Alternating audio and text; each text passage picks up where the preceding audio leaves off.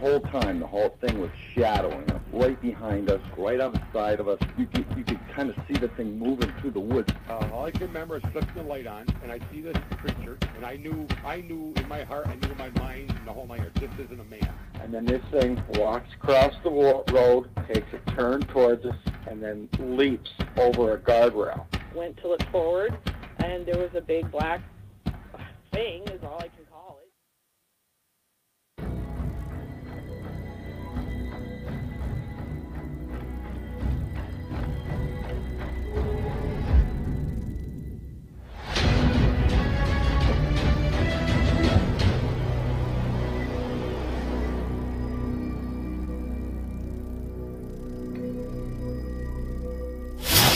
Welcome to Squatch D TV, exploring the Bigfoot mystery each week with your hosts, veteran researcher, author, and TV personality, the Squatch Detective, Steve Kulls, and from the Bigfoot Research Project of Kentucky, Chris Bennett.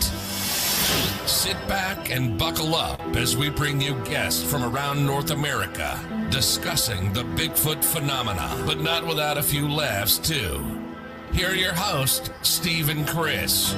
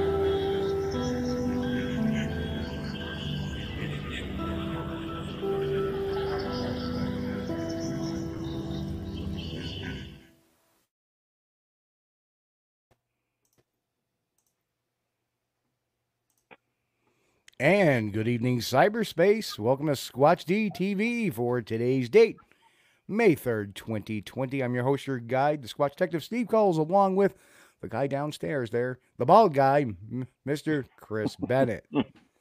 Hey, Steve, how you doing, man? Hope everything's going for you. Safe for you in New York, anyway. Look like the numbers are going down. That's good. Yeah, as far as the COVID numbers are, yeah. Mm-hmm. So, okay, so let me just make a quick announcement to everybody that's over on Facebook. The Facebook comments, I'm actually monitoring over here, so I apologize if they do not get responded to right away because they're not coming across the board. There is an issue. StreamYard has reached out to Facebook, and they're trying to make a resolution to that. So, but the YouTube, Periscope, Twitter, they're all coming through, and so... you know, I see we have the Tricks in. We have Dave Dragusin in over at Facebook. Sherry from Facebook. And, of course, we want to say hi to Frank. Hello, Frank. Frank. Tom. Hello, Tom. Mark over on Twitter. Hello, Mark. Big Mark. Yeah, Frank. Good. We already got you. We got a double dose of Frank there. But that's Jerry. fine. Hello, Jerry. Hey, Jerry. And something to Sasquatch about. Good evening, sir, or madame. Hey. All right. Patrick, hello. Pat. So, and Frank says he's looking forward to the show with a nice coffee. Good deal. Right. That's right. That was my grandfather's energy drink. Yeah, I'm drinking an energy drink tonight. Coffee. Sugar and chocolate. But we have a guy that, you know, he is awesome. I mean, we had a little pre-talk coming into the show tonight. And, of course, it's Carl Crew. And Let me get the graphic up there.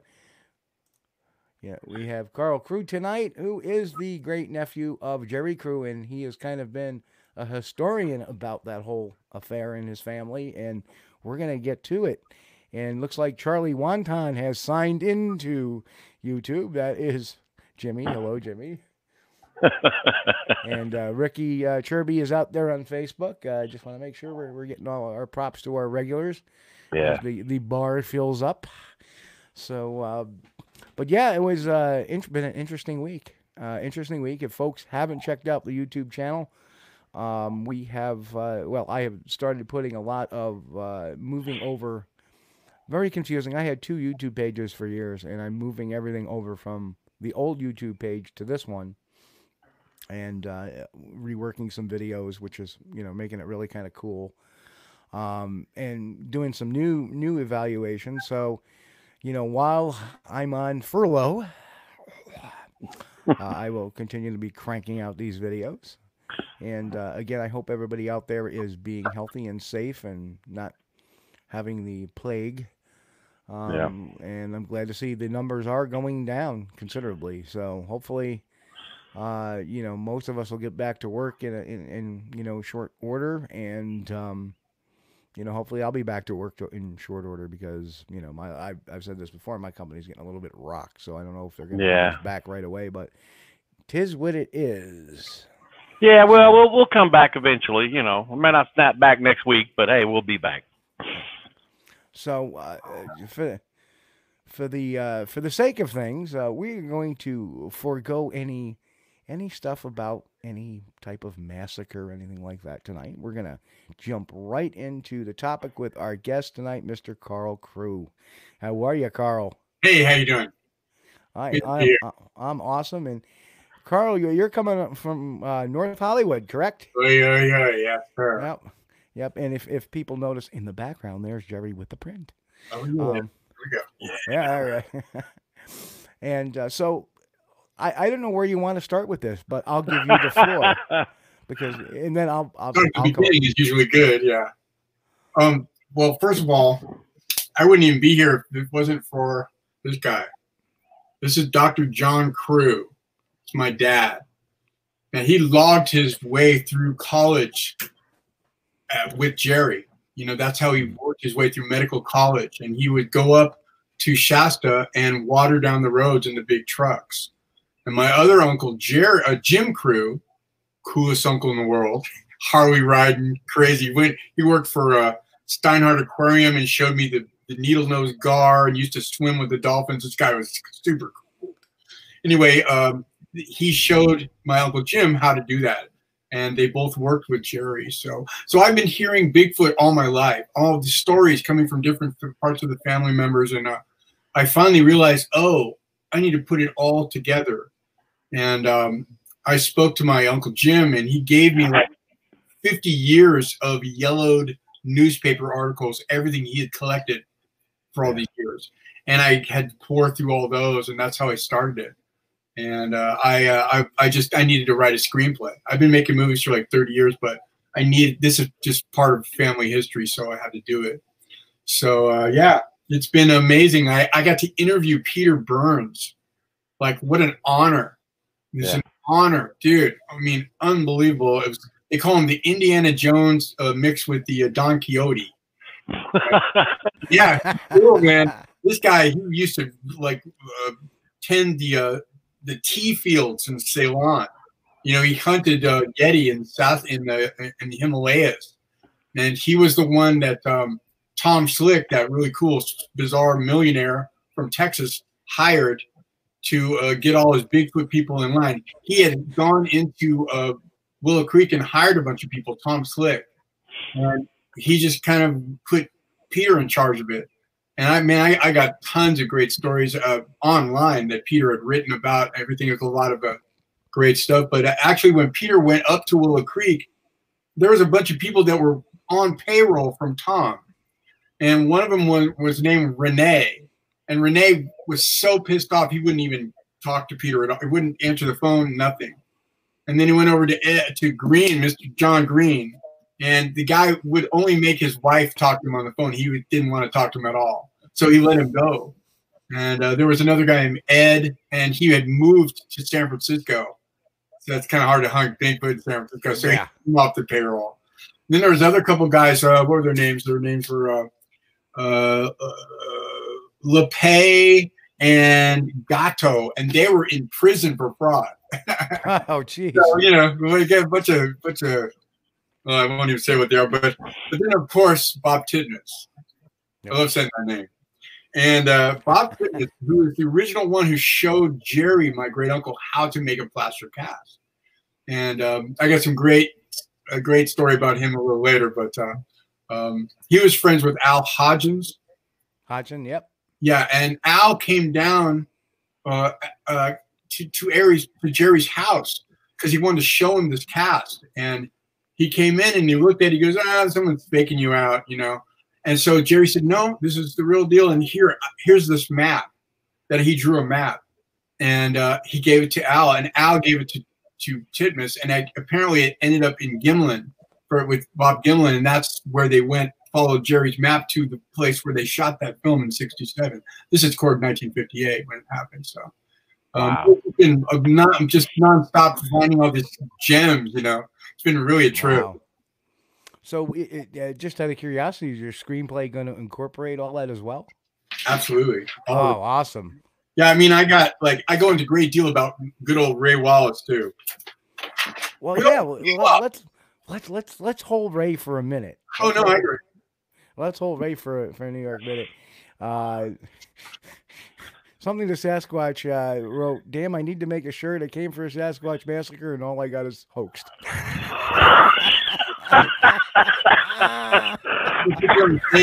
Gotta love our audience.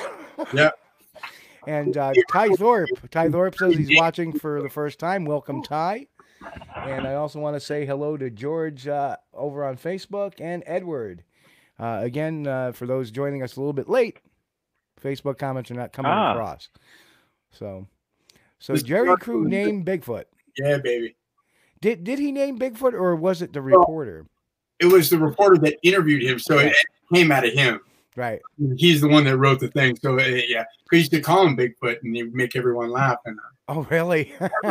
He was never joking about it. He never joked about it. Yeah. He was very serious. He does. In every picture he takes, he's got that. Well, yeah, I'll tell you what. The guy at the Humboldt Times, he said, yeah, he got a smile when he was going to take the picture. I have the whole account of when he went into town with this woman he knew and her son, and he gave them a ride into town going to see the guy at the Humboldt Times. And the son tells it in a story. He said he was in the back seat, and Jerry turned around and goes, hey, flip over that thing right there. Just take the towel off that. He did it, and wow, what's this? 2 Bigfoot prints. And he goes, what are these? I'm going into Humboldt. When he got there, the guy from the Humboldt Times, he said, well, listen, you got to hold it up and crack a big smile. And Jerry said, nope. Good for him. Nope, I'm not doing it. It's too serious. I'm not going to think of being. I'm not going to be like Mr. Huckster, So he was a very serious guy, but he was pretty funny too. But he was like, he didn't drink. He taught Sunday school to the Hopi Indians. He would stay outside of the camp and we'd drive there every week. But on weekends, he always went to church and he picked up the Hopi Indian kids and taught them Sunday school. I mean, this is like everyone I've talked to, they just say nothing but good things about him. How right on he was. You always trusted him totally. So fascinating stuff, though. I just stumbled across. So. And another comment, Mr. Carl Crew's books sound like they will be good already. Well, let me tell you something. It's going to be a feature film first. Awesome. Yeah, I'm gonna adapt the script to a book form. Yeah, I put it out, but there's never been a giant film made about Bigfoot, and really the whole thing for me was about taking down the giant legend that it's become, paring that down to what really happened. Getting back to like the nitty gritty, so to speak, like the real stuff. A lot of people have a lot of different, things about people. Oh, well, it's Bigfoot and UFOs, I mean, even Ray Wallace is always talking about UFOs. But there's even a Facebook page, Bigfoot and UFOs. Yep. I don't believe they're supernatural, and neither did Jerry, because Jerry said supernatural don't live big old piles of poop. Gotcha. Yeah. But the deal is, people say, well, I would see one, and then it would be down there all of a sudden, way down there, and appear. Well, they travel in packs. So if one pops their head out and then they disappear, and then another one pops head out, you're going to see it's going to be look like it's the same one. It's not. They travel in packs as far as we know. So Yes. there's a lot of different things that can be explained, but Yeah. the irony is that Jerry Crew never saw one. That's the best part. He never saw one, but he heard them. He smelled them.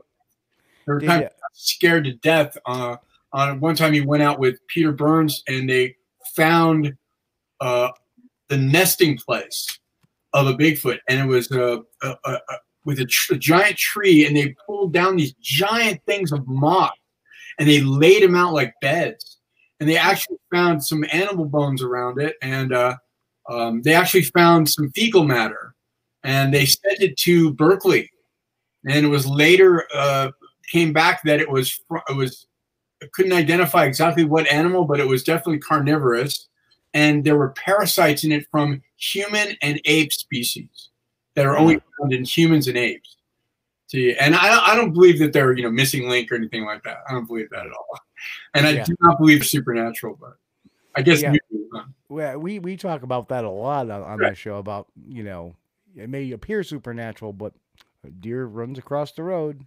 You take a look as you're driving by it, it's gone. You don't know where it is. They're quick. Yeah, They're quick. I mean, they can scale the. You know what their terrain is like in Mount Shasta? The terrain is like straight up and down. Yep. Like there's ravines, that go way down and like they just go all over the place. And there's a lot of stuff from the Hopi Indians. They're all kind of like spiritual anyway, so they're gonna come up with a big like the Wendigo and all the different names they had for it. And but there was other people that were Hopis that talked to him that kind of pared it all down.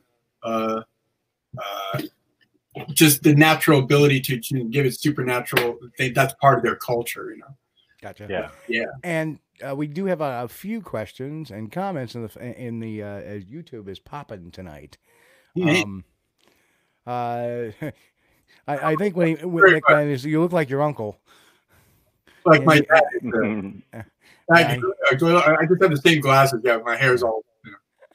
I use my routine hair. So yeah. Frank asked, would it be a documentary style movie? I think you're thinking more of an action type of. It's going to be a feature film, but it's going to be based on. I did Jeffrey Dahmer's The Secret Life, and that was a feature film based on real life, stuff.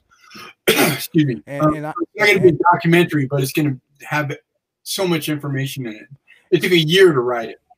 And if you need somebody to play Bob Hieronymus, Chris Bennett volunteers. Oh, no.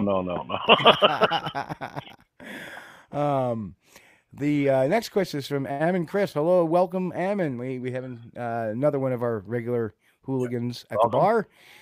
Didn't they throw a huge tire at the one job site? I believe it was like was it a 50-gallon drum or was it a tire? I don't know. There was a big giant tire from one of the tractors worth 700 pounds. And it was rolled down the thing to the ravine, and there was and it was thrown off the side. There was also a 500-pound oil drum that was picked up and thrown, and there was not dragged. The tire was rolled, but the drum was picked up and walked over to a ravine, and there was no drag marks. Wow! Incredible. I mean, the strength. Absolutely. Now, this was during or before the tracks, or during? That was during the same era. And, I mean, Ray Wallace was getting pissed because he thought someone was joking, pranking him, and he thought because people were quitting left and right. As soon as Jerry made the print and all this, I mean, that just exploded a bunch of stuff. That went worldwide. The articles went worldwide, and they were getting hundreds of people inquiring about it. And like Jerry was not like he didn't like the limelight, Right. He was like, oh my goodness, what happened? And they would constantly try to interview him and stuff. And he did a few interviews, but so that it was huge. And so, but a lot of people started quitting because they were so scared. Wow. They were so scared. I would love to, as a kid, I was in like fifth grade, and I was like, I'm gonna do my book report on Bigfoot, you know. And like I went in and did it, you know, and they were like, my teacher was like, well, you know, that's a campfire story, and you know, well, that's not true. And all the kids were like, and I practically cried because I went home and talked to my dad. I go, Dad, you know, what happened? He goes, well, you know what? When you know something to be true, you don't worry about what everyone else says. Right. And that was really funny, man. He was so cool. What a brilliant guy. And he, what he did was he was a cardiovascular surgeon. And I was on the 3rd floor of the house, and then he would come in and park in the basement and then come up, you know, and I was like, I'm going to talk to you, you know. So what he did was he hooked up an intercom from my bed on the 3rd floor down to the basement so he could say hi when he gets home. And he, you know, when I got home that night, he came in and he said, you know, he talked to me and he settled me down. He goes, listen, I'll be right back. And he went out and he got the print, and he came in, he showed me the print that night. And I was like, wow. And he put it on my dresser, and I was like, okay. But meanwhile, he flipped the intercom on as he walked out. Okay. So I got my little flashlight. I got out of bed. I went over, I looked at the print. I'm like, wow, look at this. I couldn't even believe it. And all of a sudden from my intercom, it was like, oh, yeah. The film, yeah, just in the beginning, yeah, he's so cool, yeah. You know, like, that could have tragically went bad because you could have dropped that cast. Oh no. You know, the funny thing is the actual. This is not the cast I have. The cast that he had, my mom accidentally broke it. Oh, yeah. I put it in the script, but I didn't want it. You should. That would have been a dark day at the crew residence. Yeah, she was sitting around the basement. And she flipped and broke into pieces, you know. I'm like, yes, and I'm like, yeah, it was so funny. She was a concert pianist. I mean, she was a brilliant musician. My parents were brilliant. They had a gospel quartet for 50 years. They toured. I felt like I was in the Christian Partridge Family. You know, wow. It was a hyper musical family, man. It was just all my father. He played the trumpet and the bass, and he was the bass in the quartet. But it was a very interesting family to come from. But yeah, he was so cool like that. But he scared the crap out of me. But that was it for me. You know, like Bigfoot as much as possible. So yeah, your mom nimble fingers as a pianist. Just don't hand her a cast. Yeah, that's it. I think she just passed away last year. I'm sorry. Like, in 2017, and she passed away last year. So you know, amen. Yeah. It's tough losing your parents, but yeah, I can't describe it. But I do know where they are, so it's cool. Yeah. So, another questions. Here we go. Something is asked. Do you remember how big the print was? It was 17.5 inches. There you go. Yeah, that's a pretty. And you know, well, okay, I have stories to tell. But we'll wait. Yeah, like about. Hello, brave bird. So a lot of new folks in here, so we want to acknowledge them for coming on, and for all our YouTubers, you know, if you're new to the channel, you know, please hit your click and subscribe. So yeah, please, folks, if you like what you're watching, subscribe, hit the notification bell, and leave a comment. It helps us out because, you know, this is not monetized or anything, but the only way we can get more ratings or better search engine hits is if people do that. So we appreciate it. And Carl, I had a question for you, bud. Now, I had read an interview. Well, it wasn't much of an interview because Jerry never did very many interviews at all. He kind of struck me. He must have been like a quiet type guy that kept to himself. You know, didn't like a lot of attention. Right. And but they had asked him, and I can't remember the name of the interview, but anyway, they had asked him what he thought, because at that time, you know, there was no such thing. Nobody knew there was a big hairy man walking around. And I think he replied something. They asked him what he thought the tracks were, and he thought, well, he didn't know, but he thought maybe it could be an extremely large Native American, maybe still living out in the woods. Did you have were there any comments like that or anything in your family? We did a lot of research on that, and that's exactly the theory we're going to be putting out with our feature film. I don't believe that it's I don't believe that it's a missing link. I don't believe that it's some humanoid or whatever. Right. If you know anything about evolution, there's two types. There's macroevolution and microevolution. Right. Macroevolution has like 6 examples that are all proved to be fake. Like the Nebraska man was made from a pig tooth, and it's all absurd. There's no fossil evidence, 0 fossil evidence that can be proved, 0. And there would be billions of them. But microevolution is the adaptation of species. Like the dogs over here are adapted to that because of the weather, and over here they're different because they're adapted to something else. Well, my theory is based on, there in like the 1700s, there was an earthquake so big that the Mississippi flowed backwards. Right. Okay. There was no internet back then. There was no radio. There was no TV. There was nothing. And people went mad. And the Indians, some of them went mad and just ran into the woods, like away from where they were.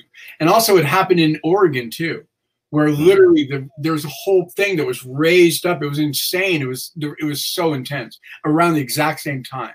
So the theory is that these people, these Indians who are already living out there like that, they went mad and they went into the woods and they lived in the woods, and through interbreeding and adaptation and microevolution, they grew strong and bigger and became what we know as Bigfoot. But they're incredibly smart.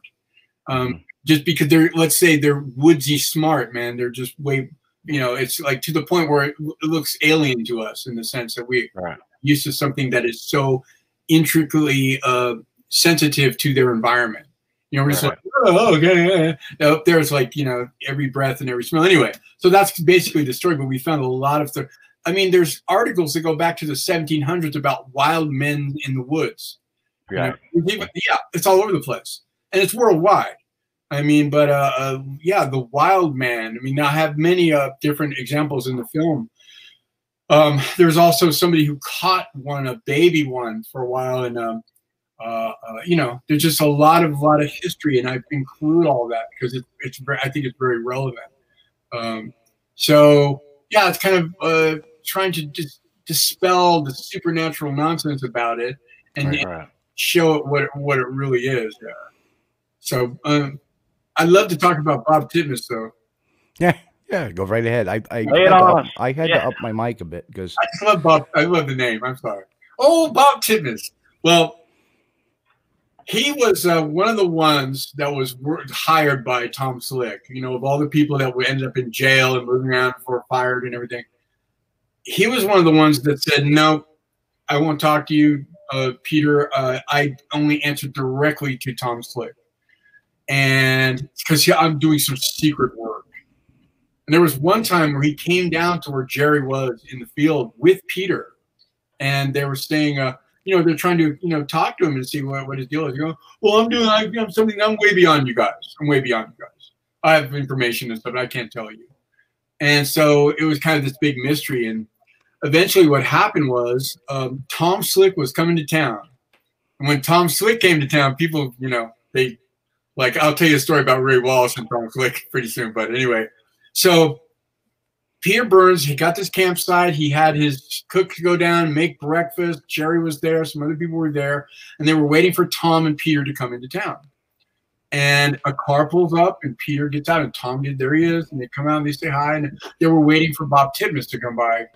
And, Jerry's like, good, I want to talk to this guy. I want to talk to, And so all of a sudden, this old Dodge pulls up, smoking, and it's Bob Titmus. And he gets out. And he walks right up, doesn't look at anybody but Tom Slick, walks right up and goes, come here, let's go. And so he takes Bob, and they go back in this car, and they go off, So for 2 hours they waited. And he wouldn't eat. They were like shocked, I can't even look at us. What's going on? So 2 hours later, this car pulls back up. Tom gets out, and then it just, speeds off with a smoke of dust, and it disappears. So Jerry was like, well, what happened? He goes, well, we found out what his secret research is. And he goes, what was it? Well, he said he found Bigfoot's toilet where Bigfoot defecates. Wow. And he took him up there, and they had to crawl through 200 yards of bushes on their knees, and they had thorns. It was crazy. And in the night, you know, like, and it was not really night, but it was getting dark. They're in their deep cover of bushes and stuff. Yeah. And they come into this clearing, and they look over, and they see this big old pile of poo right by this tree in the middle of the clearing. And he goes, see? And he goes, did you bring a camera? Let's start taking pictures. Let's start taking pictures, Tom said. And then all of a sudden they heard something. Something was coming through the bushes. And Bob Timmons just went white-faced. He was horrified. And Tom was like, come on, let's go, you know. And Bob's like, you know, and they look out. And something came out of the bushes. And it was an Indian on a horse. Hmm. And they came up, and they went up to the tree. He got off the horse and tied his horse to the tree. And then they looked, and it took a big crap right on top of the So it kind of blew that whole mess. And but Tom got out of the bushes, came and said, hey, man, I'm Tom, you know, can I talk to you? He goes, yeah. He goes, what are you doing up here? He goes, I come here to hunt my herbs. I've been coming here for 20 years. And he goes, oh, okay. And so anyway, you know, Bob was just totally embarrassed, and they went back, and they didn't say a word going back, and he just dropped them off at the campsite, and he went, and took off, and no one ever saw him again. He moved up to Seattle. Yeah, his area was. But there was one other time that he was down there. Remember when I was talking about he came down and saw Jerry, and he was all uppity and stuff. But he saw these bear prints. These little bear prints. And you go, and Jerry and Peter going, it's bear prints. What are you doing? And he goes, no. And he pulls out a camera and he took pictures of it. These are baby Bigfoot prints. And he sent them to Tom Slick in Anyway, so fascinating story. Yeah, I uncovered that whole story on the internet. With Peter Burns. Very cool. Very cool. So you know, the madness we see now existed even back then. Well, that's true. I mean, well, you know, there's a lot of people that it's like a paranormal show. It's like, do you see that? Do you see that? There it is. Oh no. Oh, we missed it. Oh. Like, it's never quite there, you know. I believe in the paranormal, don't get me wrong, but, you know, and the Bigfoot's the same way, you know. Like, I mean, I'm out of the loop because I'm hearing about Bigfoot massacre and all this crazy stuff, and it's like, you know, it's like anything for a rating, you know, anything for a click, you know. I don't know anything about it, but you know, I don't claim to be an expert on anything, but I've gone over a lot of information. So, well, you have a lot of the stories that are very important for us to know. They're all wound in the script, and I try to tell as much as I possibly can the whole thing. Now, Jerry had 3 accidents, and actually Jim Crew had a really bad accident. He broke. There was a tong they used to get a tree out of the way after it had been cut. And at one point, the tong, the thing that held the tree, snapped and flew back and hit Jim, and cut him really bad. And he went to the hospital, and Jerry was mortified. And he followed after. He's like, "Oh my gosh, what have I done?" And Jim was all, you know, he's cool, man. He's like, okay. And so they got there, and they fixed him up, patched him up, and they said they put a stint on it. So, but they put a thing for any pus to come out, and you know, he got better, but. Jerry had 3 accidents. He had one accident where he got all the teeth knocked out of his face because from that tong. Yeah.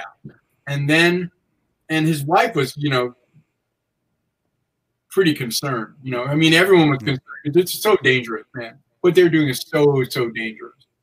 And at one point, halfway through it, he broke his back.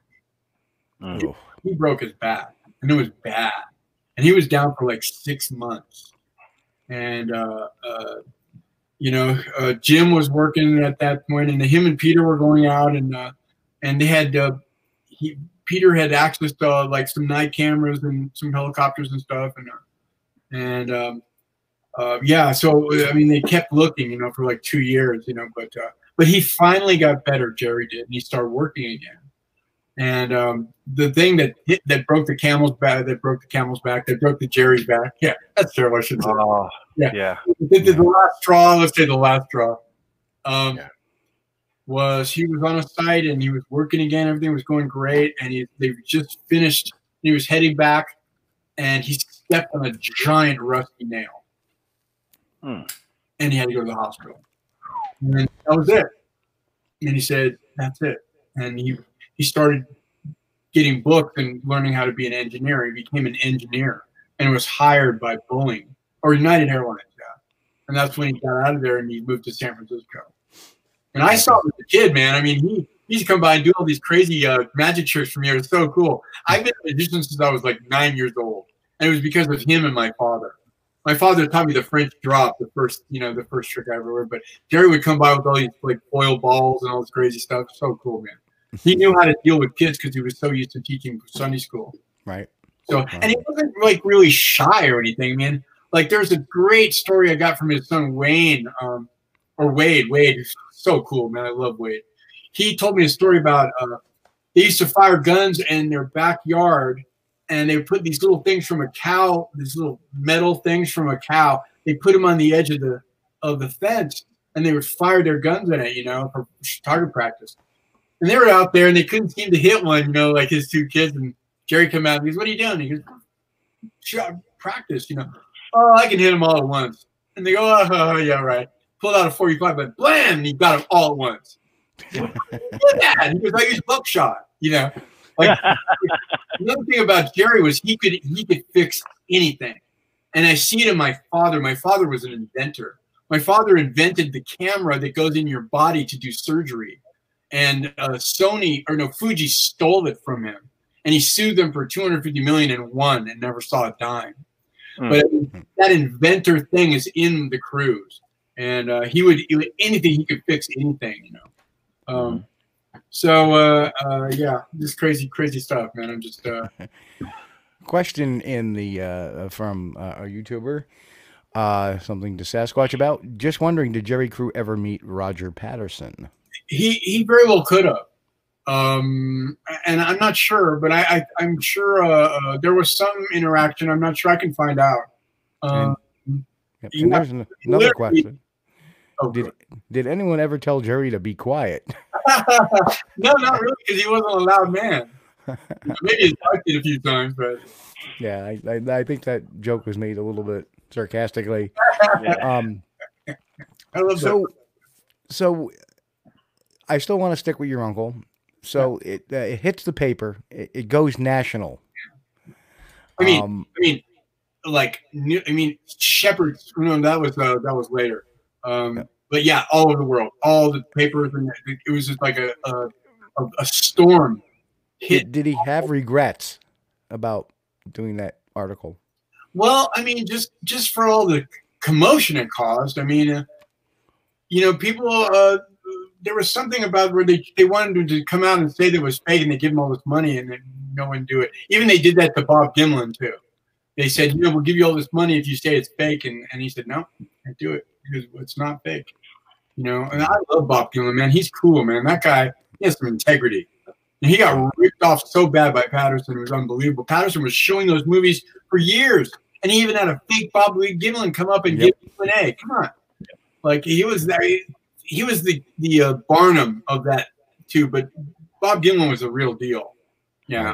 And there was an interview with Bob Dylan, and that was very much went inside with this theory we have about it being macroevolution. And that was that, when Bob was there, when they were shooting that, he had a gun. He could have shot it. And he said, he was asked, why didn't you shoot it? He goes, because, first of all, I would only shoot it if my life was in danger. And second of all, it was too human looking. Mm-hmm. There's a big debate about, the tits and everything. Or was it a female, male? Who knows? Who knows? Right. But it was too human. It acted too human, and that's why you did not shoot it. And that goes right in with it falls directly into our what we're proposing as a theory. So, did you hear about that guy in Canada who can give you video footage. He can take you up and show you where they are. He has a thing on Netflix. Oh, we've talked about him quite a bit, Mr. Standing. Yeah.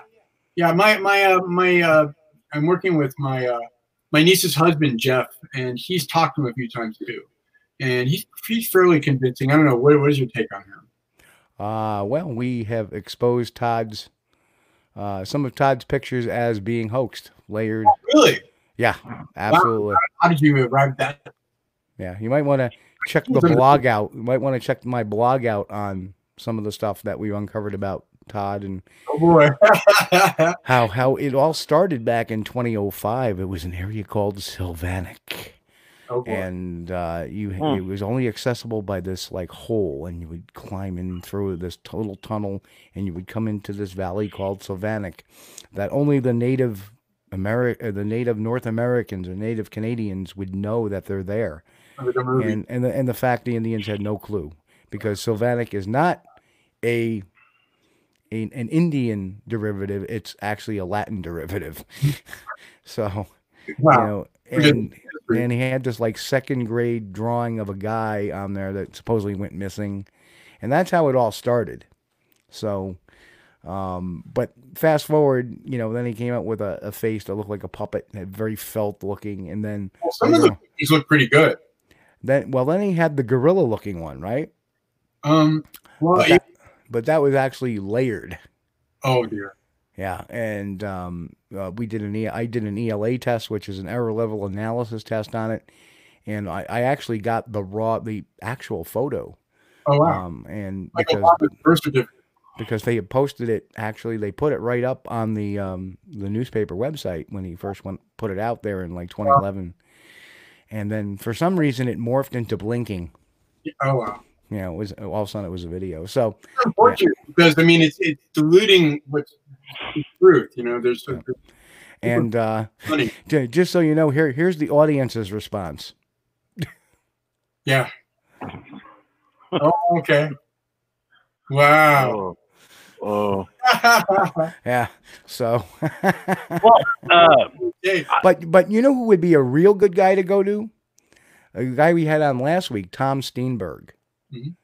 And he's been around. He actually investigated the Jacko, the 1884 Bigfoot that was allegedly captured, the little one that was on the railroad track in British Columbia. And phenomenal guy. We're going to have him on back real soon, too. Very cool. Very cool. So I want to pop into this Ray Wallace thing, because that print there looks nothing like Ray Wallace's Stompers did. Oh, no. Yeah, that's... I remember I posted something on my page and somebody goes, yeah, it's so fake. You're totally fake. Your uncle was fake and Ray Wallace and blah, blah, blah. I go, and I sent him the picture of my uncle's print and Ray's print. See this? This is all the prints that are fake and real. They're the ones that are real and the ones next to Ray Wallace's print. Ray Wallace's print looks like a surfer logo, like a. Yeah. It's so carved. It's so carved, and the organic ones they don't have that fat thing going on in that. Right. I'll tell you something about Ray. I had to pare down all the information. I got Ray all his old letters to like John Green, to all these people. I had to pare it down, but I do cover a lot of it. Ray would never. They never came out and say, "Oh, Ray's Bigfoot," till after he died. One of the reasons why, because he could never stand in front of a bunch of reporters. He was like crazy. There was one time where Ray Wallace was going to meet Tom Slick, and he was all excited because them city folk with the big money. So Peter Burns and Ray Wallace and Tom Slick met at the Willow Creek Inn. Okay, so Tom and Peter are sitting there waiting for Ray. He comes in, he's all howdy and everything, and he comes in. Yeah, apparently he couldn't read or write. That's what Peter said. Anyway, he comes in, and howdy and everything. They're talking, and he starts talking about UFOs, and because he always talked about stuff like that. And he said, "Well, I have a baby Bigfoot," and they're like, "Where?" Ray said that.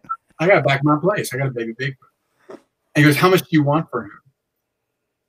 And he thought about it. He said, $12,000. And Tom looked at him. I said, mm-hmm. Pulls out a checkbook, writes, oh, my banner fell down. That's great. Writes $12,000 down on a check and put it on the table. And Ray reached for it and he pulled it back.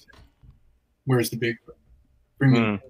Yeah. He will. I can bring him in tomorrow morning. He goes, okay, that chick will be here for you tomorrow morning. You come back with that Bigfoot. And so then he goes, okay, I'll do that. And he left. And I was like, this is not going to work. It was kind of, they couldn't believe it. The next day he came back, all sheepishly. Well, he got out during the night. Yeah. and that's that whole thing's in there. And but there was a lot of even his family, they were like, they have all this big. He would sell fake prints at his store. I have pictures of him and all his fake prints lined up at his store. His roadside little store, and all that merchandise they didn't want to go to waste when he died, so they made the announcement. Oh, Ray was Bigfoot, and and so everyone believed that for like 15 minutes. I mean, I'm talking Shepard Smith. I'm talking all Fox News, everyone. Jay Leno. They're like, okay, Bigfoot's gone. Okay, it's done. Yeah, it's gone. It's Ray Wallace. Then after the fizzle died down, they started going, okay. And then it really came out of, what a shyster he was and stuff. I mean, God bless him, whatever, I know what it is to do a show and be a showman and all that, but yeah, that ain't true. Yeah. Yep. Hey, there is a question in the chat room. Actually, it's addressed to me. Did you and D get into a fight? No, we did not. Actually, we were just talking earlier today. Sounds like he was kind of upset about how last night transpired. Why won't MK debate you? That's what D was upset about. So we'll just put that on there. He won't debate me. Apparently, he wants to release a YouTube video. I don't listen to it, nor will I, because I have a follow-up video coming to that this week, maybe even tomorrow because of that. But MK and the massacre continues. The man who alters evidence and then says it's evidence. The massacre theory is dead. We killed it. It's gone. I remember watching that when I watched your show. Yeah, we sure. Say about fights.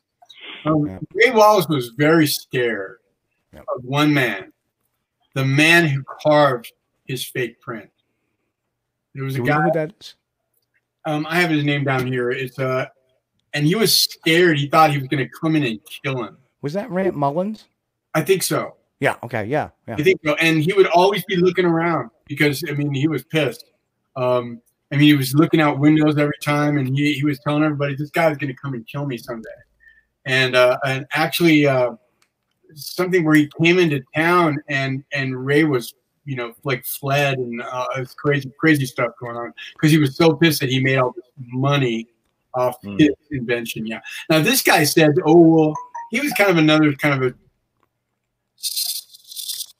I won't say shyster, but questionable. Questionable intentions. Yeah. I took these prints way back, and blah blah blah. And there's so much nonsense that goes with a lot of it. I'm not saying the guy's shady, but he passes the collection basket if you sneeze. The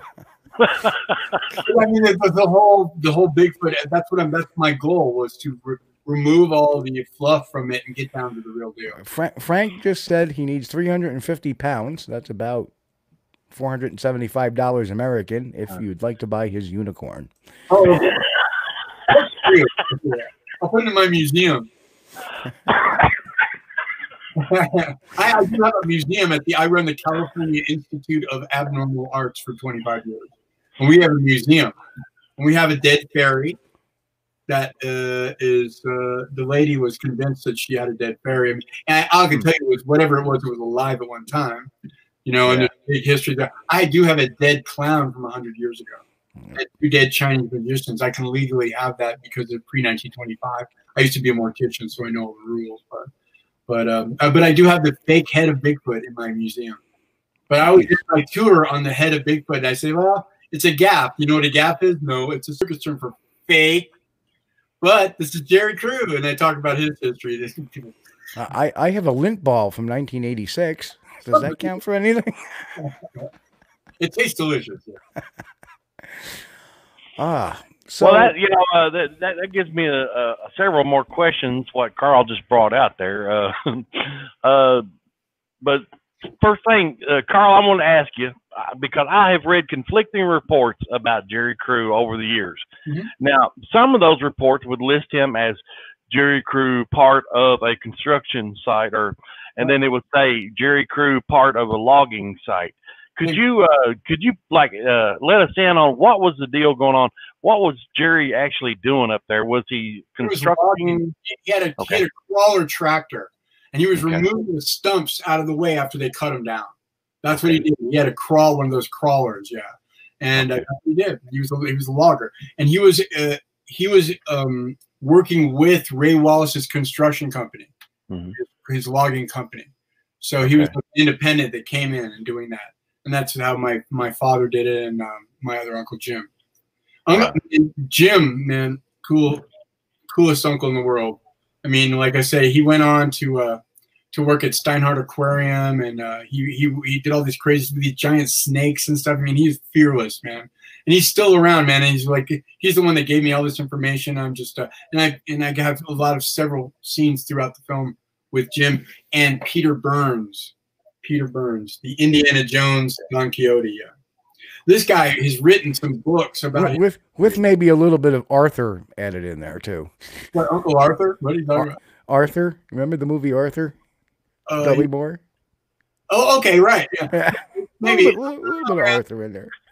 He's this guy. He's got some stories, man. He wrote some books that go for like $100. And they're about these incredible histories of these elephants in India and like all this hunting he did. He did all this huge game hunting. I mean, this guy, wow, it was such an honor. I've interviewed him 3 times. And I'm going to actually send him a copy of the script when I'm done. So he's like 96, man. He lives in the Dalles. What a guy, man. I was so honored. Yeah. And from what I understand, he's still got his facilities pretty well. Absolutely. Sharp as a tack, man. It's like, I might get a little excited. He's like, no, settle down, young man. Like, you have to watch yourself, man, because you're like, yeah, I deeply respect him. Nice. There's a whole litany of cast of characters that come out of the 50s and 60s. Oh, yeah. And we've covered a lot of them. One quick question I have, now Ray Wallace ran the construction company. Did he own the property that was going on? Good question. I'm not really sure. I don't think so. I think maybe he had parts of it because he set up his little stands eventually, selling roadsides. I mean, this guy would tell stories, man. There was like, you come by, it was like a tourist attraction, eventually. Right. You'd have all these fake prints and talk about all these UFOs and all this crazy stuff. Yeah. Yep. So, he's quite a character. Yep. Was Ivan Marks ever mentioned?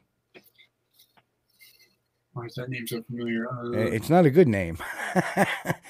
Ivan Marks was the guy who tried to tell Peter Byrne that he had filmed the Sasquatch.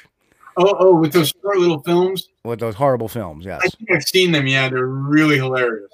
Yep, and allegedly MK says that's proof that Ivan Marks killed the Minnesota Iceman that has relation. And Ivan Marks might have been one of the assassins. Well, there have been so many attempts at like all these fake films, and I mean, I love the story about the Bigfoot suit that Ray Wallace's wife supposedly wore for the Gimlin film.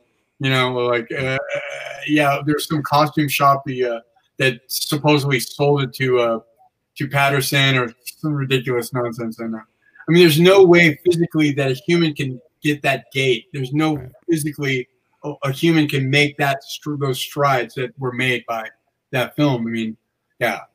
So that's pretty much one of the only authentic ones that I know of. That's never been. People have gone to great lengths to try to disprove it, and they could never do it. Very true. Oh my goodness, there's some really funny stuff going on in the chat over there. Oh, we're talking. I know a dogman and a ferryman. It's a ferryman. Oh, okay. I think there's one leaving in 5 minutes. Yeah. Where we? You know what? The problem is, Chris, our viewers are getting our 6 sense of humor. I was hoping that wasn't catching. So let's talk a little bit about. This is really cool. They in case anybody remembers the 1992 Jeffrey Dahmer: A Secret Life, and we're gonna just get off topic just for a little bit here. This is the man who wrote and played Jeffrey Dahmer, right here. I wrote it and produced it and played Jeffrey. Yep. Yeah, I gotta hear how the heck would you? You know, I want to do a movie. I think I'll do it on this Killing Cannibal. Well, the funny thing is, I made movies with for a while. I made movies with a guy named Bill Osco. My first lead role was a movie called Blood Diner, which was a horror comedy about cannibals. So I had some. And I was a former mortician. I had that background in my head. So I made a bunch of movies with this guy, and we were sitting around one night, and he goes, "You know what? You kind of look like Jeffrey Dahmer." And I just went, ding! And I went right home and I got the police interview. And I wrote my script from the police interviews with Jeffrey. Man, so it was very low budget. But see, I did something that I learned from these incredible exploitation directors. I mean, you use anything you can. The hook I used when we put it in the trades, when we were casting and assembling our crew, we're shooting this in secret. And my fax machine exploded in 1 month, literally. Smoke coming out of it. There were so many that came through. If you ever want some attention, say you're doing something in secret. So yeah, that was hilarious. And we did a lot of interviews and stuff. But yeah, it was just like I wrote the script, and I'm literally the only one that can say that Jeffrey Dahmer saw my film in prison before he was murdered. And I found that out through. We did a bunch of shows. We did Milwaukee's Talking, where I was literally interviewed in front of Jeffrey Dahmer's apartment door before they tore the building down. And we were on with all the family members, and of course the film was going to be made about this heinous serial killer. I mean, we kind of talked them down, and they're, oh, okay. They'd never seen it. And by the time we got to Maury Povich, man, they whipped him into a frenzy, and it was like the Destroy Carl Crew show. And I'm a debater. I mean, I love to debate. A good debate, I love it. And it was Attack Carl Crucian. I was like, I was defending my film, but it got crazy because there was Janetta, and she was a representation of the family, and she was saying, "You Jeffrey Dahmer #2," and I'm like, "What?" And she got me, and it was amazing. But yeah, it was a very strange thing. Now, I grew up in the theater. I did 17 years of repertory theater since I was a kid till I was like 20. And then I became a mortician for 5 years. And then I had an antique store in the Haight-Ashbury. So I have a very strange background. I mean, I dealt in neon clocks and jukeboxes and slot machines. And I kind of traded that all in later for dead things for my museum. So, yeah, a very, very weird life. But yeah. Haight-Ashbury. Now we're going. What? Haight-Ashbury. Now we're talking Manson territory. Yeah. Oh, well, I mean, the funny thing is there's so many serial killer things in my life because one of my dear friends, his name is Josie Pollock, and she was the hula hoop queen from 1969 in London, and she was friends with Sharon Tate and Roman Polanski. She did a movie with them in Italy, so she knew them very well. She was booking clubs in Vegas, and she was heading back in to go to the party the night of the murder at Roman Polanski's house. And she got a headache, and she had to pull over, and she couldn't make it that night. She came the next day. I remember hearing that, too. Yeah. It's called Backstage Pass to Heaven. She actually married Nigel Olsen, or almost married Nigel Olsen, the drummer for Elton John. She toured with Elton John, and she actually married the most famous magician in the world, Channing Pollock, and she was his assistant. You can go on YouTube and type in Channing Pollock, and she has this black wig on, and she does all. He was the father of dub magic. His oil painting is hanging at the Magic Castle. You say Channing Pollock, and people go, "Oh, yeah, we know who he is." Yeah, but yeah, so that's going on, and actually, when I was a mortician, I met my business partner. We had the 2 student apartments above the mortuary 30 years ago, and we hooked up later and did this club for 25 years down there. So we used to go hiking in Muir Woods. And we go up there and we're hiking all around. We're going up this path, and I see this dude up there, and he's stomping around like a kook, you know. And I'm from San Francisco, so I was like, okay, whatever. You see that all the time. You know, I remember when they let all the people out of the mental hospitals, and when Reagan did that, and all over the city, you know, people were all crazy. So it's like no big deal. So, you know, we kept hiking, and this guy looked at us, pulls out a gun, and waves us back. And I'm like, we ran down to the parking lot. And there was something called a payphone. I don't know if anyone knows what that is anymore. But I think they're rarer than Bigfoot. Unbelievable. And I called the cops, and I reported this guy. And while we're standing there, this woman runs by, and I go, "Hey, I wouldn't go up there." You know, she's, I go, "There's a guy with a gun up there." She goes, yeah. She goes up there, and we're standing there waiting on the phone. I hear bang. Oh, jeez.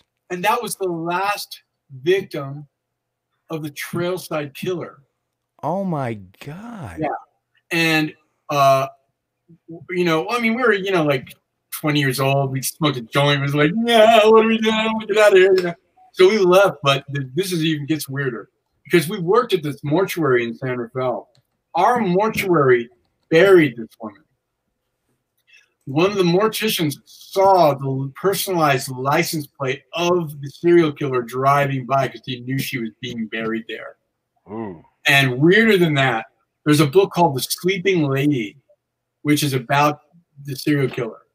And on the back of it is my business partner, Robert Ferguson, pulling one of the bodies out of the bushes with the other mortician.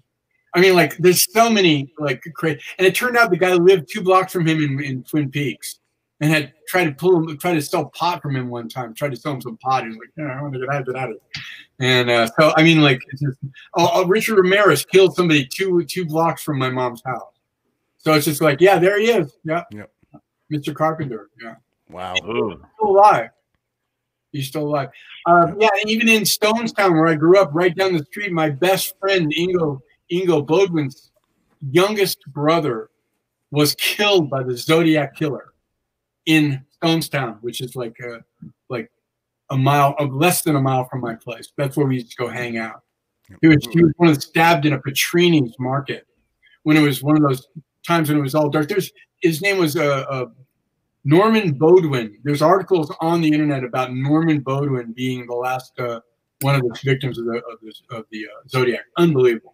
You know, it's like, yeah, it's all around me all the time. Yeah. So I'm actually writing part 2 of Jeffrey Dahmer right now. Wow. And you know, that's really cool because I from a criminal psychology standpoint, yeah, I do a lot of reading on serial killers. Yeah.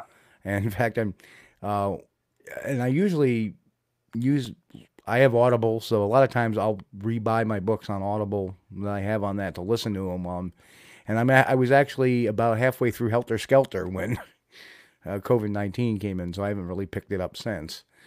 And that's why when you mentioned about her not making it, I remember hearing about that. I think there was a blurb in Helter Skelter about that. What's the name of the main prosecutor? Vincent Bugliosi. Yeah, I met Vincent Bugliosi. We did a radio show.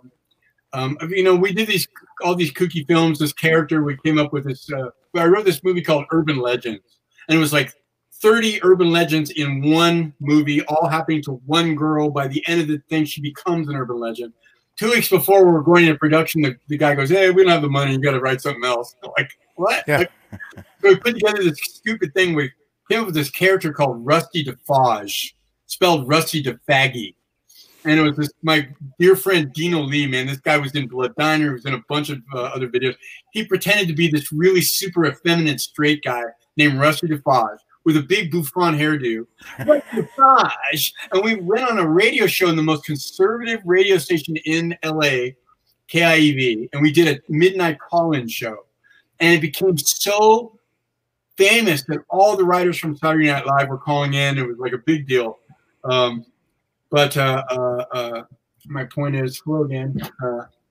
Yep, we actually have a podcaster in the in over on the YouTube side of things, and he said he would like to interview you. And my suggestion would be you can find Carl very easily on Facebook. Yeah, scarily enough. Yeah. Yeah, I mean, this Bugliosi was on before we went on one night. He was closing the show down, and we were the next people up. So I got to talk to him, man. It was really fascinating. There's so many dudes. You never know who you're going to meet in Hollywood. You just never know, man. That's the weirdest part. Yeah, it's very, very. You never know who you're going to meet at the airport either. I remember one time coming back from Midway Airport in Chicago, waiting on a flight to connect back to Albany. Yeah. And I look and I look at that's Stevie Wonder. Oh wow! Damn, he's tall. Oh, that's so cool. I heard he had an operation where he can literally hear now, or he can literally see now. I mean. Huh. Yeah, no, that's what I heard. I don't know if it's true, but God bless him. Brilliant music. But I had probably the coolest adventure the first time I ever flew. This is actually the first time I ever flew. I was 20, 1989, and I had a connecting flight to JFK. And if you've ever been to JFK, it's a cool place. So I'm standing there waiting, and we had like a 2-hour, 3-hour layover. And we were flying Pan Am at the time. When Pan Am was there, we were flying that from there down to Daytona. And I remember sitting there in the waiting area there with the gate. And I look out the window and park next to the Pan Am. Here's this big plane that says Aeroflot, which back in the day was the old Soviet Airlines. Oh wow. And they were disembarking, and all of a sudden, here comes 5 of these Russian generals walking out with all the medals. I'm like, oh, it's the enemy. But you know, here's the cool thing too. So I started watching the Aeroflot. I'm standing there. Everybody's like, Steve, what are you doing? I go, look. And there's a guy walking under the airplane in a trench coat and a suit, fedora. I go, you know who that is, right? And I'm like, no, that's KGB. He's watching. He's standing by the plane. He's watching the plane. Wow. Really cool. And then about 20 minutes later, I heard this really weird engine, and there was Air France Concorde right up. Wow. And I'm like, wow, this is cool. You know, first time I ever, you know, of course, I've been to 46 states now, but that was my first time, and it's always embedded into me. Yeah, the planes are. When we did the Maury Povich, I got on a plane ride back to LA, and I got on, and there was Dom DeLuise and Peter DeLuise, and I sat right next. Now, when I went to Bridgemont High School, which was a private high school on Nob Hill in San Francisco, I got really bored one day. I was in journalism class, right? I called up to the Fairmont Hotel. I go, "Who's playing up there?" "Oh, Dom DeLuise." I hung up, called back. I go, "Dom DeLuise, please." They put me right through. He goes, "Hello." And I go, "Oh, I'm a student here. I'd love to do an interview you." You know, and he goes, "Yeah, come on. We come up to the show tonight." So me and my girlfriend Natasha, we went up there that night, saw the show, and he took us backstage, and it was really cool. And we taped the interview and we put it in the school newspaper. So years later, many years later, I get on a plane with him. I go, I still have that tape. You know, oh, wow. Hard. Yeah, it was really cool. But you never know who you're going to run into. I ran into Willie Chambers from the Chamber Brothers at the House of Pies. You know, like what? You know, one time I was shooting a movie downtown with my friend. He was the co-star for Blood Diner, Rick Baker. What a brilliant actor. And we were in another movie called The Underachievers with all these people. And we were at our lunch break, 12 midnight. And he had just been casted in a David Bowie film, video. So he goes, you know, it's lunch break. Let's go around the corner. I'm going to introduce you to somebody. I said, okay. We run around the corner to this dive bar. Walk in. There's only 2 people in there. And he goes, well, this is Adrian Belew from King Crimson. I'm like, hello. And he goes, oh, that's David. And there was David Bowie. And I'm like, hi. And I said, I didn't fawn or anything. I said, I love your work. Thank you so much for your work. And he was really cool to me. He was really nice. He was like this big. But I mean, like, yeah, it was. You never know who you're going to meet down here. Like, amazing. So anyway. I mean, I met Burgess Meredith one time. I was going to a party with Rick Burks, the director in Malibu Colony. We look up, and we're lost, and like this guy standing on his back. I go, you know where this address is? He goes, I go, it's the Penguin. He goes, yeah. There he was, and then he gave me the great directions that we got right there. It was so cool. Nice. Oh, I love Burgess Meredith. He was great, man. Oh, he's so cool. A prolific actor. A lot of prolific stuff he did. You know, Twilight Zone, where he was the librarian that broke his Classic. glasses. You know, He remember? had Bill Mooney one time. He shot a documentary about Dr. Demento here at my institute. And, he did the roly-poly fish heads with Barnes and Barnes, and he was so cool. I mean, that's Will Robinson. Come on. He grew up on Lost in Space, He was really fascinated with my dead fairy because he had been hunting fairies on the Isle of Man and all that stuff, whatever. But, yeah, you never know who you're going to run into. It's really cool. Yeah, I think there's a certain age group of people that will know who Burgess Meredith is, and it's the ones that grew up watching Batman after school. Oh, yeah. Love that. And there's few of us left. Yeah. I mean, I get people, millennials coming down to the club and David Bowie, who? And I'm like, never mind. Never mind. I know there is quite a generational loss that we have here. Okay, who we got? This is Wade with the guy who wrote the Jared Crew Knew What to Do song. And Yep. Tom Yams. Yep. Yeah. Wade, really cool guy, man. He's so good. He's been just. Oh, now I got a big announcement. Ready for a big announcement right at the end? Okay, here we go. Wade called me. He's just moving. He moved into a new place. He called me. He sent me a picture of a tape he found, a little cassette tape of 1982 Jerry Crew speaking about Bigfoot. Oh, wow. Blew my mind. So he's making a copy for me and he's sending it to me, and I'm going to incorporate it in the film. We're going to wow.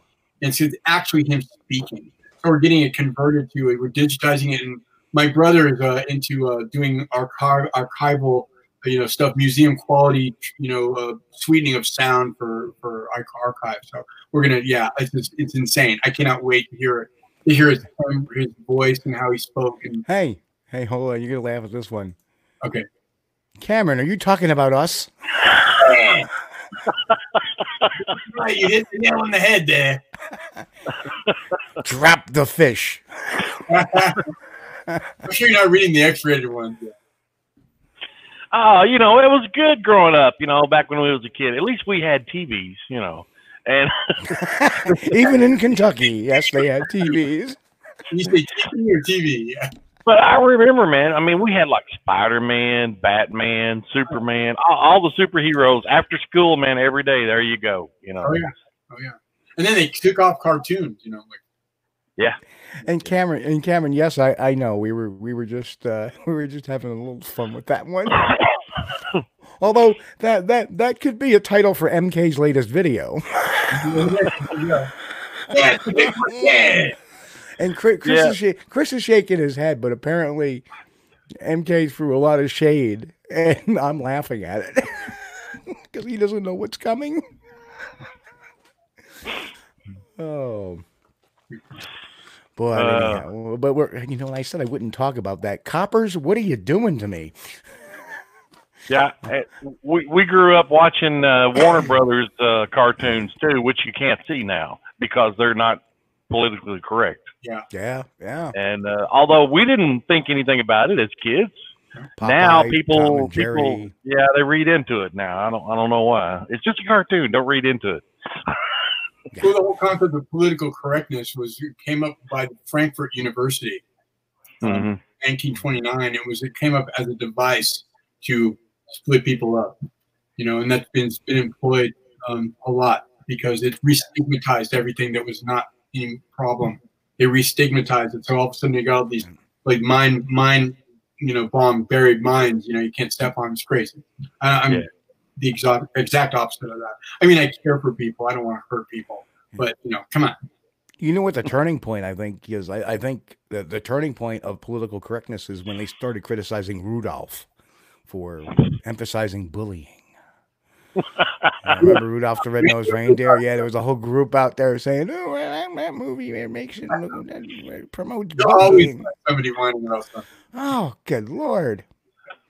Years ago, and we'll get back on the topic, but we got to take a little break and get outside the bounds and get to know us a little bit better, which is great. But years ago, there's a radio station up in the Albany Market, WGY, and they had this afternoon talk show host who he made some comments. I forget exactly what it was, but PETA got on his case. about lobsters. Hmm. So what he did was he had him boil the lobster live on the radio, and they melted the butter, and he ate it on the radio show. That's good. And I remember my boss calling me, going, "Hey, Coles, you listening to WGY?" Because we used to sit in our offices with the radios on. "Hey, you listening to WGY?" I'm like, "Yeah, this is great." They turn the microphone up so they hear lobster screaming in the hall. I don't know. I work with lobster people. I mean, they call me the Barnum of Burbank Boulevard because I've done real freak shows for 25 years. And all the freak shows from all over America used to come by my place and share. We did, from World of Wonder in Florida, from Coney Island, very famous Tim the Torture King. We used to do Girly Freak Show, which was Slimenstra Hyman from the Gwar band. She was the Gwar goddess. And she she took 1 million volts out of her face at the end of every show. Talk about a showstopper. Yeah.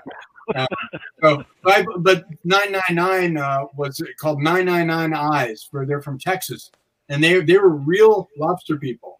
And my stage is for handicapped people. We used to do, we used to call it Retarded Night. Yeah, and we changed it, but it was a school it was a band called Kids from Whitney High. And they were from a mentally challenged school for mentally challenged children. And the teachers would play the music, and they would sing, and they did movies and videos, like they get up in the candy bar, and people would loved it. And we throw these nights, and we're so used to having different people with different problems, performing the stage, and the amount of talent was insane. One guy came down on one of those nights with no arms, and he played the electric guitar with his feet like Jimi Hendrix. Wow. Mind blowing. Anyway, back to the subject. The thing about Jerry Crew is there was one time he went out with Peter Burns, like I said, and he found the beds and everything. And they stayed there all night, and the smell was so thick it scared the crap out of Jerry. Jerry wanted to go. And Peter was like, "No, we're going to camp here." So they camped here, and he was feeding the fire, and literally the smell was intense. He was just, any moment there was going to be one coming out. They knew, they could smell it. And Peter fell asleep, and he woke up in the early morning, and Jerry was still awake feeding the fire. And, and his whole thing he was sleeping in, was covered in ash. His sleeping bag was covered in ash from all night of the, And then can we go home now? And he went home. He built a big enough fire; it'll keep it away. Really, really knew. He knew that they were real. He felt their presence, and Jim's the same way. Fascinating stuff. Right. Now, I'm not quite sure, when did Jerry pass? I think it was 82. I believe 82. It could have been 84. Been a while, yeah. Yeah, been a while. And but he went to the grave believing in this phenomenon, which is quite a feat, because he's very completely convinced. Yeah, there's never a point where he doubted it. He just couldn't explain it. It's like so many people, but and every generation has its cast of characters. Boy, no kidding. I mean, back then you had the Ivan Marxes and the Ray Wallaces and the Rant Mullins. Now we have. I'm not going to say it. We have Todd Standing, Rick Dyer. Or those people. They're just. Todd said he would take anyone up to show him the Bigfoot and he didn't even want any fame. He's just doing it to get it out there. So he wants. Well, it's so bad with Todd that somebody went with him, and he was filming it, and then you hear this little video off to the side where the camera's kind of like at an angle it shouldn't be. I just looked in the back of the car, and there's a pair of gorilla hands in the back.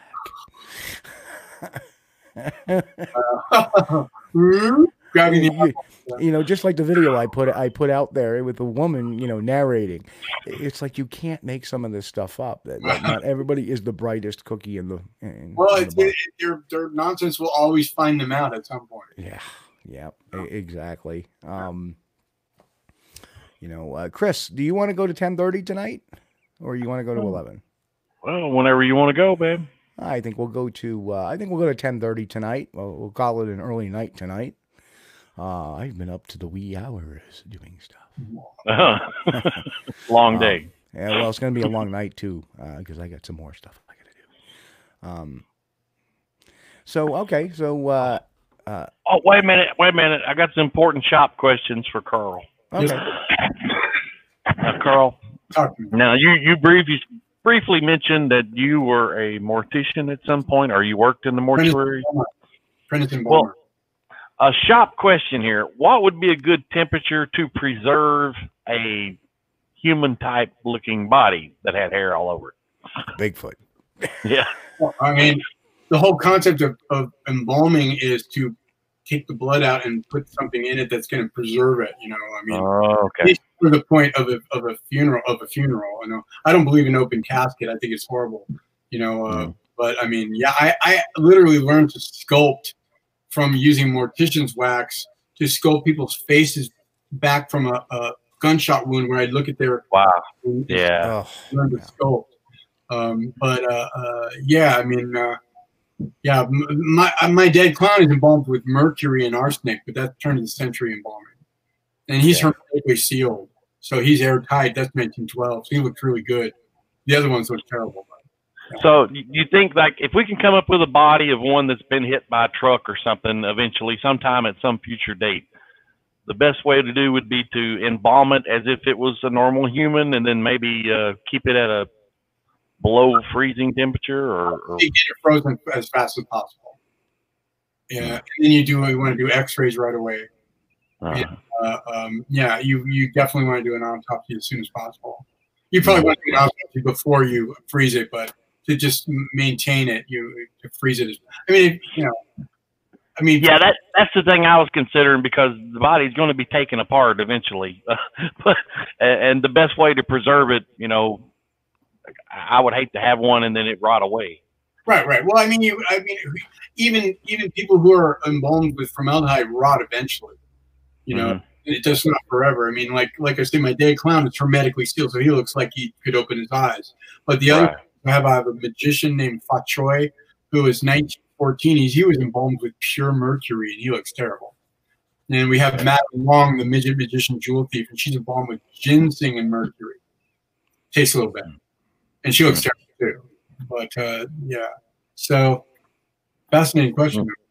Yeah, people go, oh, people go, oh, were you a mortician? I go, yeah. Oh, did you do the hair and the makeup? No, we did the carotid and the ephemeral. Yeah, we had other people come in and do all that stuff. Well, I mean, it's got to be a tough job. Gotta be. Well, you know, it's funny because you get used to it to a certain degree.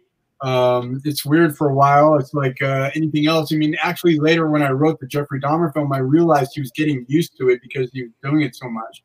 So it became like a rhythm, you know. And I understood that. That was one thing that helped me understood, you know, where he was. You know, he gets sloppy towards the end, but yeah, I mean, it's amazing. When I think about it, I can't believe I did that. It's like, wow. But see, I grew up seeing heart surgery as a child. And that freaked me out. I was like, you know, at least, you know, when we weren't going to be in pain. You know what I'm saying? So, Hey, we do have a question, and it's a good one to end on for tonight. It's, what's it going to take to move the ball down the field with knowing more about this phenomenon? Finding one. Getting one. Capturing one. That's the only answer. Do you think that the only way we're going to prove it to science is having a specimen, whether it be alive or dead? Pretty much. Yeah. I tend to agree with that because, you know, we've seen, you know, we've had people take bats at DNA tests, and one in particular who did it really badly. Another one found a lot of, you know, apparently misidentified evidence, and in some cases contamination. Yeah.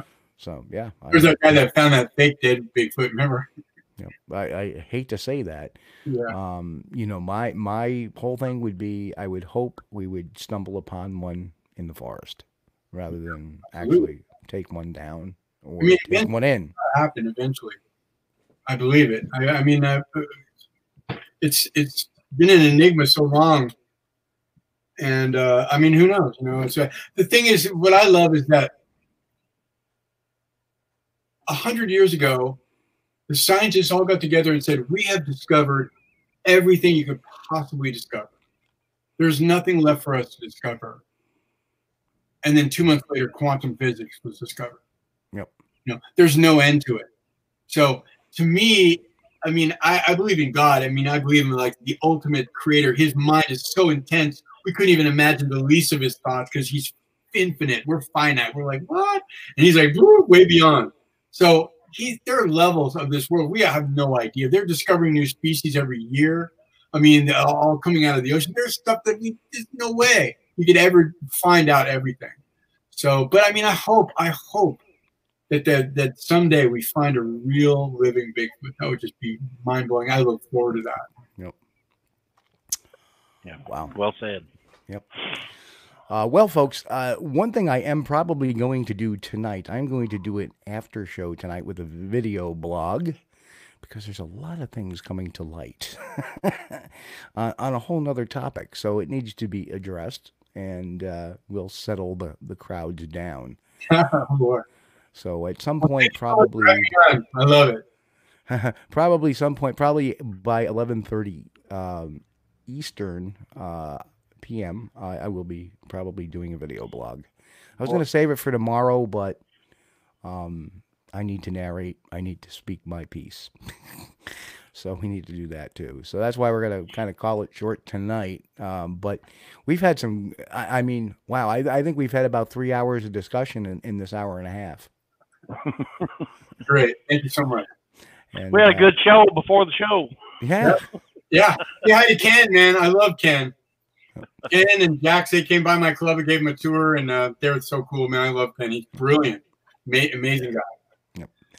So, Carl, what a pleasure. Please keep in touch, man. This has been fun. You know, like I said, Chris is available to be cast as Bob Hieronymus. Carl, it was great having you, man. Thanks, such an honor. And please let us know when that movie comes out. I know you know. I'll give you tickets, baby. Yeah, you know what? Do you have a projected date or a goal date for when? No, I don't. I'm just what I'm doing right now is I'm waiting for the tape to come in, and I'm going to incorporate that into it. And then I have some people who some fairly big people want to check it out right away. So. Awesome. You know, blah, blah, blah, until the check is good. You know, I don't celebrate, but. Yeah. Well, yeah. Boy, we've learned that lesson. I know Hollywood. I've been on enough TV to know you got to wait for the ink to dry in that check before you start. All right. Well, Bigfoot blessings on both of you. No, thank you. And you know what? Before that show comes out, like a month prior, that movie comes out, please come back and talk, a little, give us a little, we want to pump it. Update. My pleasure, brother. All right, guys. All right. Hey, folks, we've had a great show tonight. I want to thank my guest, Carl Crew, for coming on tonight. Chris Bennett, as always, it's a pleasure, my brother. And I want to wish everybody a happy, safe, and great week. Keep away from the COVID, folks. It's almost over. Yeah, amen. And Cameron, yes, there is. If you want to contact me, I can be found on Facebook. If you're not on Facebook, admin@squatchdetective.com is my email address. admin@squatchdetective.com. Yeah, there'll be another stream coming at 22:30 Central Time, which is 23:30 my time. I'll be coming on. So, everybody, again, have a great week. And, of course, we're never complete without saying keep on squatching. Catch you all next Sunday, guys.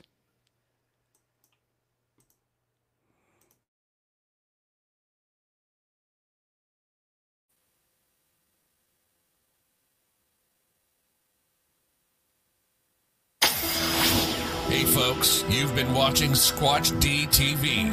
Join us each week, Sunday night at 9 p.m. Eastern, for the latest on the Bigfoot mystery. As always, we thank you for being our loyal viewers and encourage all to subscribe to our YouTube page at youtube.com/Steve Culls. As always, have a great week. Stay safe God bless and keep on squatching.